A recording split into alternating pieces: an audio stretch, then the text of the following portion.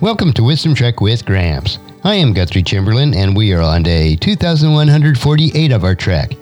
The purpose of Wisdom Trek is to create a legacy of wisdom, to seek out discernment and insights, and to boldly grow where few have chosen to grow before. Today we continue our extended series of messages that I delivered at Putnam Congregational Church over the past couple of years. This message is week 16 of a 43-week series about the good news according to John the Apostle. John has a unique style and narrative as we walk with him through the life and ministry of Jesus Christ. I pray that it'll be a conduit of learning and encouragement for you. And today we continue our series on the good news according to John the Apostle.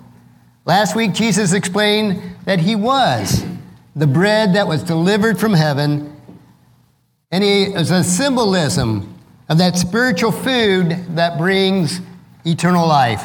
And today our scripture is John chapter 6, and I'm going to read verses 58 through 71. It's on page 1658 in your pew Bible. So if you'll follow along as I read, I am including two verses from last week to give us some context this morning. So follow along as I start with verse 58. I am the true bread that came down from heaven. Anyone who eats this bread will not die as your ancestors did, even though they ate the manna, but will live forever. He said these things while he was teaching in the synagogue in Capernaum.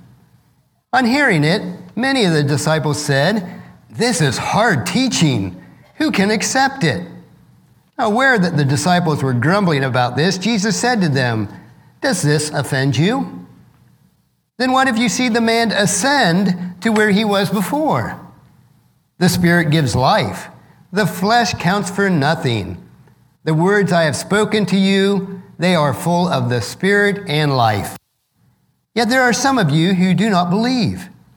Jesus had known from the beginning which of them did not believe and who would betray him. He went on to say, "This is why I told you that no one can come to me unless the Father has enabled them." From this time, many of the disciples turned back and no longer followed him. "You do not want to leave too, do you?" Jesus asked the 12. Simon Peter answered, "Lord, to whom shall we go? You have the words of eternal life. We have come to believe and to know that you are the Holy One of God." Then Jesus replied, "Have I not chosen you, the 12? Yet one of you is a devil." He meant Judas, the son of Simon Iscariot, who, though one of the 12, later betrayed him. Now by this time in Jesus' ministry, the disciples might have numbered in the tens of thousands to various degrees of devotion. At least hundreds of them were serious enough to consider him their rabbi from that synagogue in Capernaum. And they would have actually supported a movement to make him king of Israel. But Jesus knew that their kind of devotion was fickle, and it sprouts quickly and then withers away all of a sudden in the heat. And it reminds me of the story of Jonah. In Jonah chapter 4, verses 6 through 8, where that giant plant grew up within one day and shaded Jonah from that hot sun. And then the next day, God caused a worm to eat that plant, and it wilted. And Jonah cursed that he might die because of that heat. We are fickle at times, aren't we? And that fickle multitude of disciples described Jesus' teaching as, in the Greek, as sklēros, which means dry or hard or rough. Can you imagine? I've kept this, it's a bagel in case you can't see it from the back, but can you imagine leaving it out on the counter for a week or two and then trying to eat it with nothing on it? This was what reminded me of that hard teaching. A dried old bagel that's been sitting out, and you try to eat it with no water, nothing to drink, or nothing to put on it. And figuratively, the term describes something or someone who is unyielding, like that dried bagel would be if you tried to chew on it. And it would be received with discomfort. And this is the type of news that this multitude said that Jesus' teaching were. It was a distressing news, a challenging concept. They said, it's too hard for us to believe. But what Jesus was teaching wasn't difficult to understand. It was difficult for them to accept.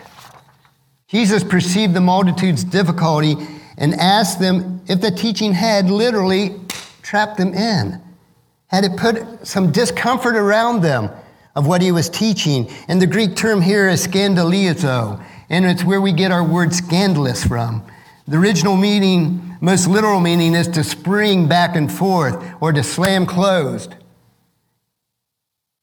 It's like in a single spring-loaded animal trap.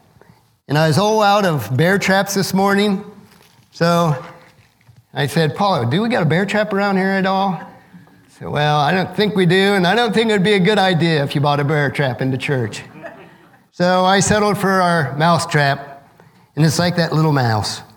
He wants that food, but he doesn't really want to work for that food at all.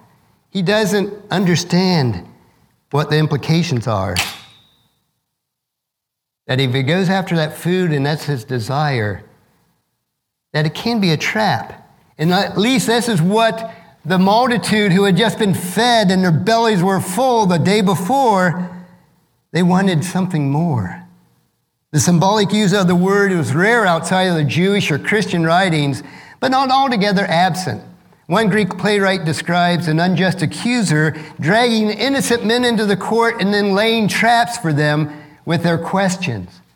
And that's what Jesus was making them think about what he was teaching. The symbolic use of the word is rare, but Paul frequently used this term to portray Jesus as an intellectual or moral trap. And anyone who opposes God thinks that they are righteous because they've taken God's righteousness and assumed it themselves as they are righteous instead of God being that holy and righteous one. Jesus challenged those grumblers with a question, and in effect he said, you find yourself unable to accept my claims that I came down from heaven and that you must eat my flesh and you must drink my blood. So what will you think when I tell you that I'll send back up to heaven? Or to put it another way, if this teaching is impossible for you to accept, you really have no capacity to understand what I'm teaching you on anything else that I want to teach you. Now, Jesus reiterated in verse 65 in our passage today with an earlier statement from verse 44 where he said, no one can come to me unless the Father who sent me draws them, and I will raise them up in that last day. What God has to teach us is so utterly contrary to our human desires, that selfish sensibilities, that no one can understand his divine teaching without divine help. Unfortunately, the people interpreted his words of Jesus literally. They said, well, how can we eat his flesh or drink his blood? They missed that whole symbolism that he was saying that you must consume all of what I'm teaching you in order to understand that I am that Lamb of God who took away the sins of the world. Our divine help comes from God's word. As we study it, we become and can understand his teachings more as we pray to him and commune with him. What is more, those people were so entangled in their sinful ignorance that no one can escape God unless they come to him. Now, according to the other Gospels, Jesus made Capernaum his temporary home. If you remember on the map, Capernaum was up by the Sea of Galilee, and Capernaum was at the very top. And this is where the synagogue that Jesus taught in his day. He was a teacher, a rabbi in that synagogue. And this is where many multitudes sought him for healing and instruction. He performed many miracles in that area of Galilee. It was likely that teaching in Capernaum took place over a period of time. If you remember, and I bring this up almost every week, that John's gospel is a snapshot of Jesus' life. It's not necessarily in chronological order, but it's a picture album of different events that happened in Jesus' life to sew together that narrative that John was bringing forth in his gospel. And as a result of his teaching, many disciples, including the multitude that just the day before he had fed 10,000 people, 5,000 men plus women and children, those multitudes, much of those multitudes, decided that his teaching was too hard now. They were going to turn away, and this is why I named this the Great Desertion, because they turned away from Jesus' teaching because he wouldn't feed them again. But that did not include the 12. Jesus asked a question of them, but he already knew their answer. He challenged the 12 to reinforce his teaching of what true salvation really is. When the 12 were asked if they too would stop following him, Peter spoke up for the group, as he often did. He answered the question that revealed his motivation for staying. If you'll look at your bulletin insert, the graphic there on the side with the pictures, I wrote that verse down here, put that verse here in that graphic. Lord, to whom shall we go? And the polite answer is, you have the words to eternal life. Now, Peter's straightforward response distinguishes him from those non-believing disciples that decided to turn away, those defectors. Whereas the multitude thought they understood Jesus, but then rejected him, Peter and the 12 believed in Jesus while admitting that they did not completely understand his teachings yet. They had many questions that just did not make sense to them, but they still believed Jesus in his teaching.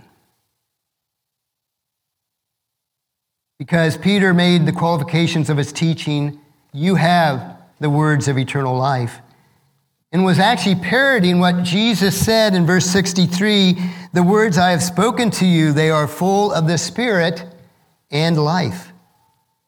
The nature of salvation and belief is not merely an intellectual problem. If it was just an intellectual problem, we could reason that what Jesus was saying is true. But it becomes a volitional problem. It's a choice. We hear what Jesus is saying. Do we choose to believe it, or do we choose to reject it? Remember a couple weeks ago where I had the diagram. We choose to accept or reject the deity of Jesus Christ. The spokesman for the multitude asked this question of Jesus just only 12 hours after their bellies were stuffed full. And on the other hand, the 12 disciples believed eventually they began to see the truth of God's word. As we move on to 70 and 71, Jesus used this interchange to highlight another important truth. From Peter's perspective, the 12 chose to believe and then follow Christ. Jesus didn't reject Peter's claim. He just merely added to it. He said, I chose the 12 of you.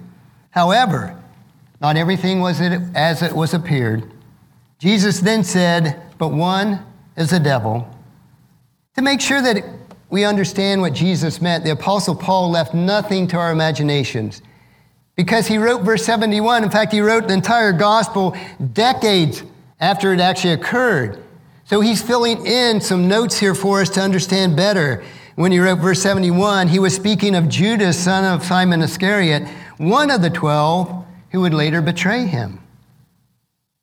Now, at least in this case, choosing of Christ did not refer to salvation. It was more that original call in Matthew chapter 4:19, and Jesus called out to them, come and follow me, and I will show you how to fish for people. Because not all who are called and who appear to believe have been chosen in the sense of salvation, where we put our trust in Christ. Matthew 22:14 says, for many are called, but few are chosen. And you say, well, that doesn't sound right. But God calls all humanity to accept Jesus Christ, but not everyone chooses to believe him. In that most famous verse of the scripture, John 3:16, for this is how God loved the world. He gave his one and only Son so that everyone who believes in him will not perish, but have eternal life. And that's what I refer to as believing loyalty. We not only believe, but then we choose to follow Jesus Christ and his precepts. That is, that we must believe, and as part of that belief is a commitment to remain loyal to following Jesus Christ. Now, most people admit to wanting a Savior. I think you ask anybody if they feel like they need somebody to save them from something, and that Savior all depends on what their desire is. A type of hope, a type of escape. People who are struggling with loneliness desire a companion. People suffering with an identity crisis desire somebody to give them meaning. The hungry want a provider like this multitude did. The oppressed, they want a champion. The discontented want a revolutionary.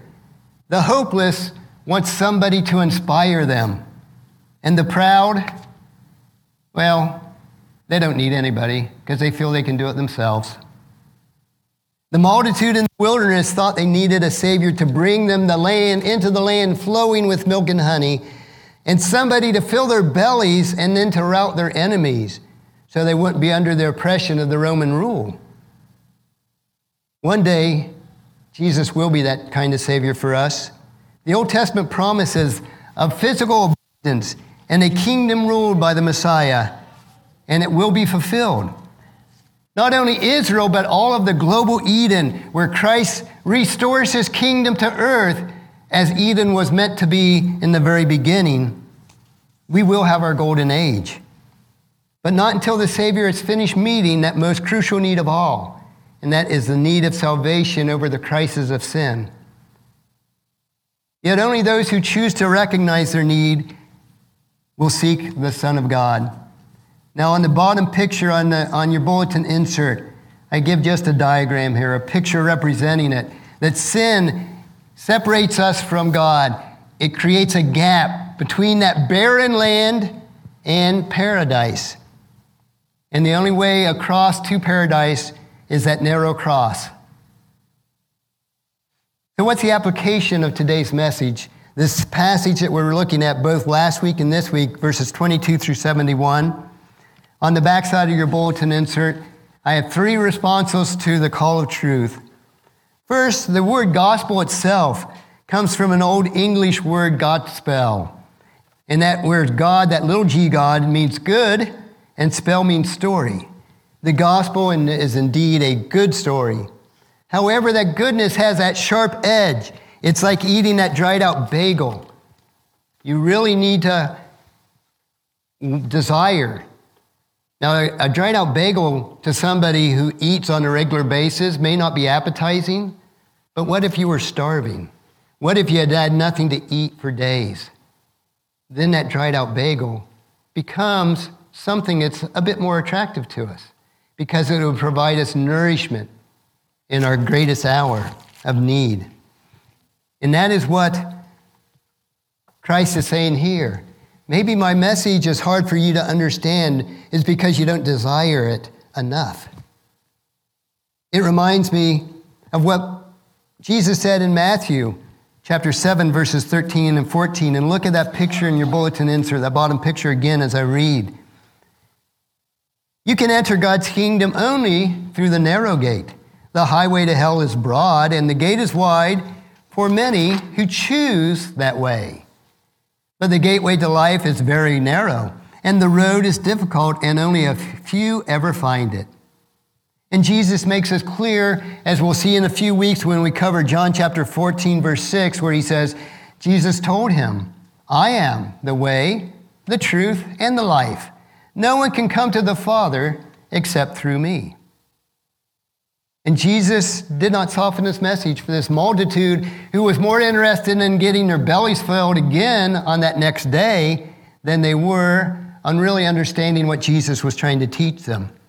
The audience took great care to remove the blood from their sacrifices before consuming it.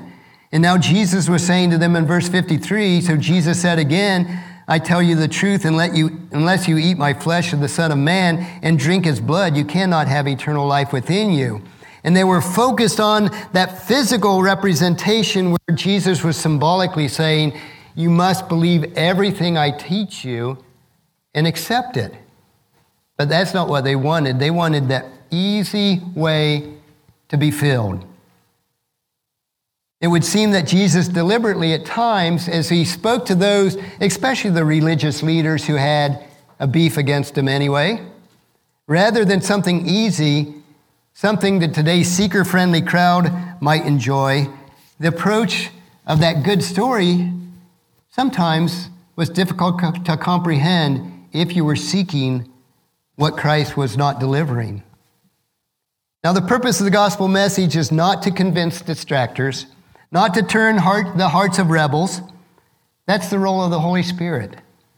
Instead, the gospel message means that by the means of those whose hearts have been prepared already, respond to the Creator. The good news of the call of God, believing loyalty, is the response of those who will call him their own. This truth is illustrated well in the feeding of the multitude. Jesus proclaimed the gospel, presenting himself as that sole means of salvation, but we see the response of the audience. And this is those three-part response that's in your bulletin. 3 responses to the call of truth. The first one is open defection in verse 66. Now, Paul and I have seen a phenomenon several times over the years as we work in our business and in church. We would try to live rightly in our lives and share that good news story opportunity openly when we hadn't had the opportunity. And we'd witnessed to certain individuals who first seemed to be receptive in their hearts, as if their hearts were starting to be softened somewhat. Then after time, seemingly all of a sudden that door went closed for them. They would shut us out. And we couldn't progress any further as we attempted to explain that good story. And at this point in these cases, persons almost became hostile toward the message and any further progress in that good news story of accepting it. And we struggled to understand at that point, but we respectfully honored their decision and that open defection, and then we had to leave it to the Holy Spirit to continue his work. Because as citizens of God's kingdom, we have to remember the words of the Apostle Paul in 1 Corinthians chapter 3, verses 7 through 9. It is not important who does the planting or who does the watering. What is important is that God makes that seed grow. The one who plants and the one who waters works together with that same purpose, and both will be rewarded for their hard work. For we are both God's workers, and you are God's field. You are God's building. It's not up to us to save anyone. It's up to us only to plant and to water, to be living a life that presents that good news. The second response to the call of truth is a firm determination in verses 67 through 69. While Peter often is the most criticized of all the disciples, his response to this hard teaching illustrated his genuine belief. He didn't pretend to understand everything that Jesus taught, yet he tenaciously held on to the master, saying, I don't fully believe. Peter said, in effect, even if we can't understand fully, I will believe anyway. He got the order right. He believed first, and then the understanding came later. Simon Peter answered him, Lord, to whom shall we go? You have the words of eternal life. Belief like this is supernatural. It will persevere until the end of the day. So don't wait for every question to be answered. Don't delay in trusting Christ just because you can't resolve every theological conundrum. God has called you to believing loyalty by responding in faith. And in time, he will unravel the mysteries. As you spend time in his word and as you spend time in prayer, he will begin to unravel the mysteries that you might question and you don't fully understand. None of us will fully understand until that day we stand in his presence and all will be made known. All will be made clear for us. The third response to the call of truth is a subtle deception. The third response somewhat unnerves me because Judas illustrated this type of response. He numbered himself among the faithful. He said and did everything necessary to appear genuine and even risked his life with the other disciples when they were in danger. Yet Judas apparently never fully believed. He might have fooled others and perhaps maybe even fooled himself, saying, well, I'm doing good enough. We know in the Gospels, other places where it says that Judas often took from the treasury and was a thief out of the treasury of the disciples. But these were written after the fact. Did the disciples at the time really understand what was going on? Probably not. His subtle deception eventually resulted in tragedy. He betrayed that Lord who he followed for 3 years for 30 pieces of silver. And he was so distraught over that decision to do so that he went out and hanged himself. Not everyone who believes or pretends to believe is a Judas, but unfortunately many well-meaning churchgoers sometimes behave like they are part of the family. And we can't question an individual's motives. I would never question somebody's motives. But it has to be authentic faith. Sadly, there will be those that will stand before the Savior one day and hear the rebuke that Jesus mentioned in Matthew chapter 7, verses 21 through 23, when he says, not everyone who calls out to me, Lord, Lord, will enter the kingdom of heaven. Only those who actually do the will of the Father will enter. And on judgment day, many will say to me, Lord, Lord, we prophesied in your name and cast out demons in your name and performed many miracles in your name. But I will reply, I never knew you. Get away from me, you who break God's laws. Now they expected a reward for their good service. But we are saved by grace, not by works, as we're told in Ephesians 2, 8, and 9. God saved you by his grace when you believed. You can't take credit for this. It is a gift of God. Salvation is not a reward for the good things we have done, so none of us can boast. But God's grace is amazing. His love for us is amazing. And that's the type of love that we should have for one another. That's the type of love that we should have for those that may not know Jesus Christ yet. That's the type of love that we should have for those who are opposed to us in any form or fashion, whether at work or at play or at church or in the political realm. All too often, we want to prove ourselves right instead of just reaching out and loving them. And that we as believers need to reach out and show our love for one another. It says, everyone will know you are my disciples because of your love for one another. And seeing how Jesus presented the gospel and how each individual responded according to the leanings of their heart, it gives me great comfort when I share the gospel knowing that it's not up to me. And I used to worry at times in the past, quite a while ago, that if my presentation wasn't clear and compelling, maybe a soul would be lost because of a failure on my part. Then I came to understand that it's not up to me. What an unbelievable pressure we put on ourselves if we think that way. Because as the citizens of God's kingdom, we are charged with the responsibility to live a life according to God's word. Another person's soul is not yours or mine to win or lose.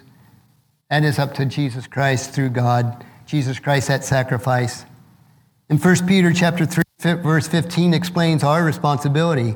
Instead, we must worship Christ as the Lord of your life. And if someone asks you for the hope as a believer, always be ready to explain it. We should be ready. We should live lives that are pleasing to God. But God will give the increase. When God provides an opportunity to share that good story, the best that we can, an individual response is a private matter between God and that person. And only the two of them will know whether it's true or whether it's a pretense. And that's the passage today where those who wanted another filling of their bellies said, Show us another sign that we might believe. We just showed them the day before, and they're still questioning it. Jesus says, you must believe my teaching and believe. Believe first. Understanding will come within time. And next Sunday, we're going to look at another snapshot taken from John's Gospel, a picture out of his picture album of that good story. And we'll see Jesus starting to skirmish with the religious leaders and how those skirmishes were becoming more and more often. They were proliferating. And as Jesus teaches in the festival, or in the temple during the festivals of tabernacles or shelters, the situation really starts to heat up. It starts to become to a boiling point, where after 2 years probably at this point, maybe more, closer to the end of Christ's ministry, we see those Pharisees and Sadducees just boiling up because they can't stand that Jesus' popularity. They can't stand that their people are following him instead of them. And he does it because Jesus speaks the truth during those festivals in next week's message. Because of this, I'm naming next week, or titling next week's message, Jesus in the Lion's Den, because he was thrown in that pit of lions who were trying to, at that point, actively kill him. So please read John chapter 7, verses 1 through 52 in preparation for next week's message. I know it's a lot of verses, but they're so interweaved, I'm going to try to cover all the verses next week in John chapter 7, verses 1 through 52, about Jesus in the lion's den. So let us pray. Father, thank you for your goodness to us. Thank you for this opportunity just to humbly present your word. May it be the words from you that each of us hear, Father. May it impact our lives. May it impact our lives so that we'll be prepared whenever we have the opportunity to tell others of your love, this good story that you've granted to us, Father, that we might present this good story to others. Thank you for your guidance each day, for the daily provisions you give us, for the feeding on your word, that we might have eternal life, that we might put our trust in you. We may not understand everything in your word, Father, but we know that your word is true, and we thank you for this. We thank you for your blessings of each day. Pray this in Jesus' precious name. Amen.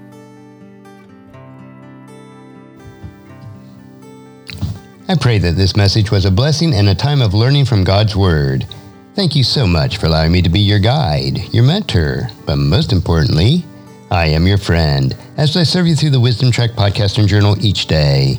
And as we take this trek of life together, let us always live abundantly, love unconditionally, listen intentionally, learn continuously, lend to others generously, lead with integrity, and leave a living legacy each day.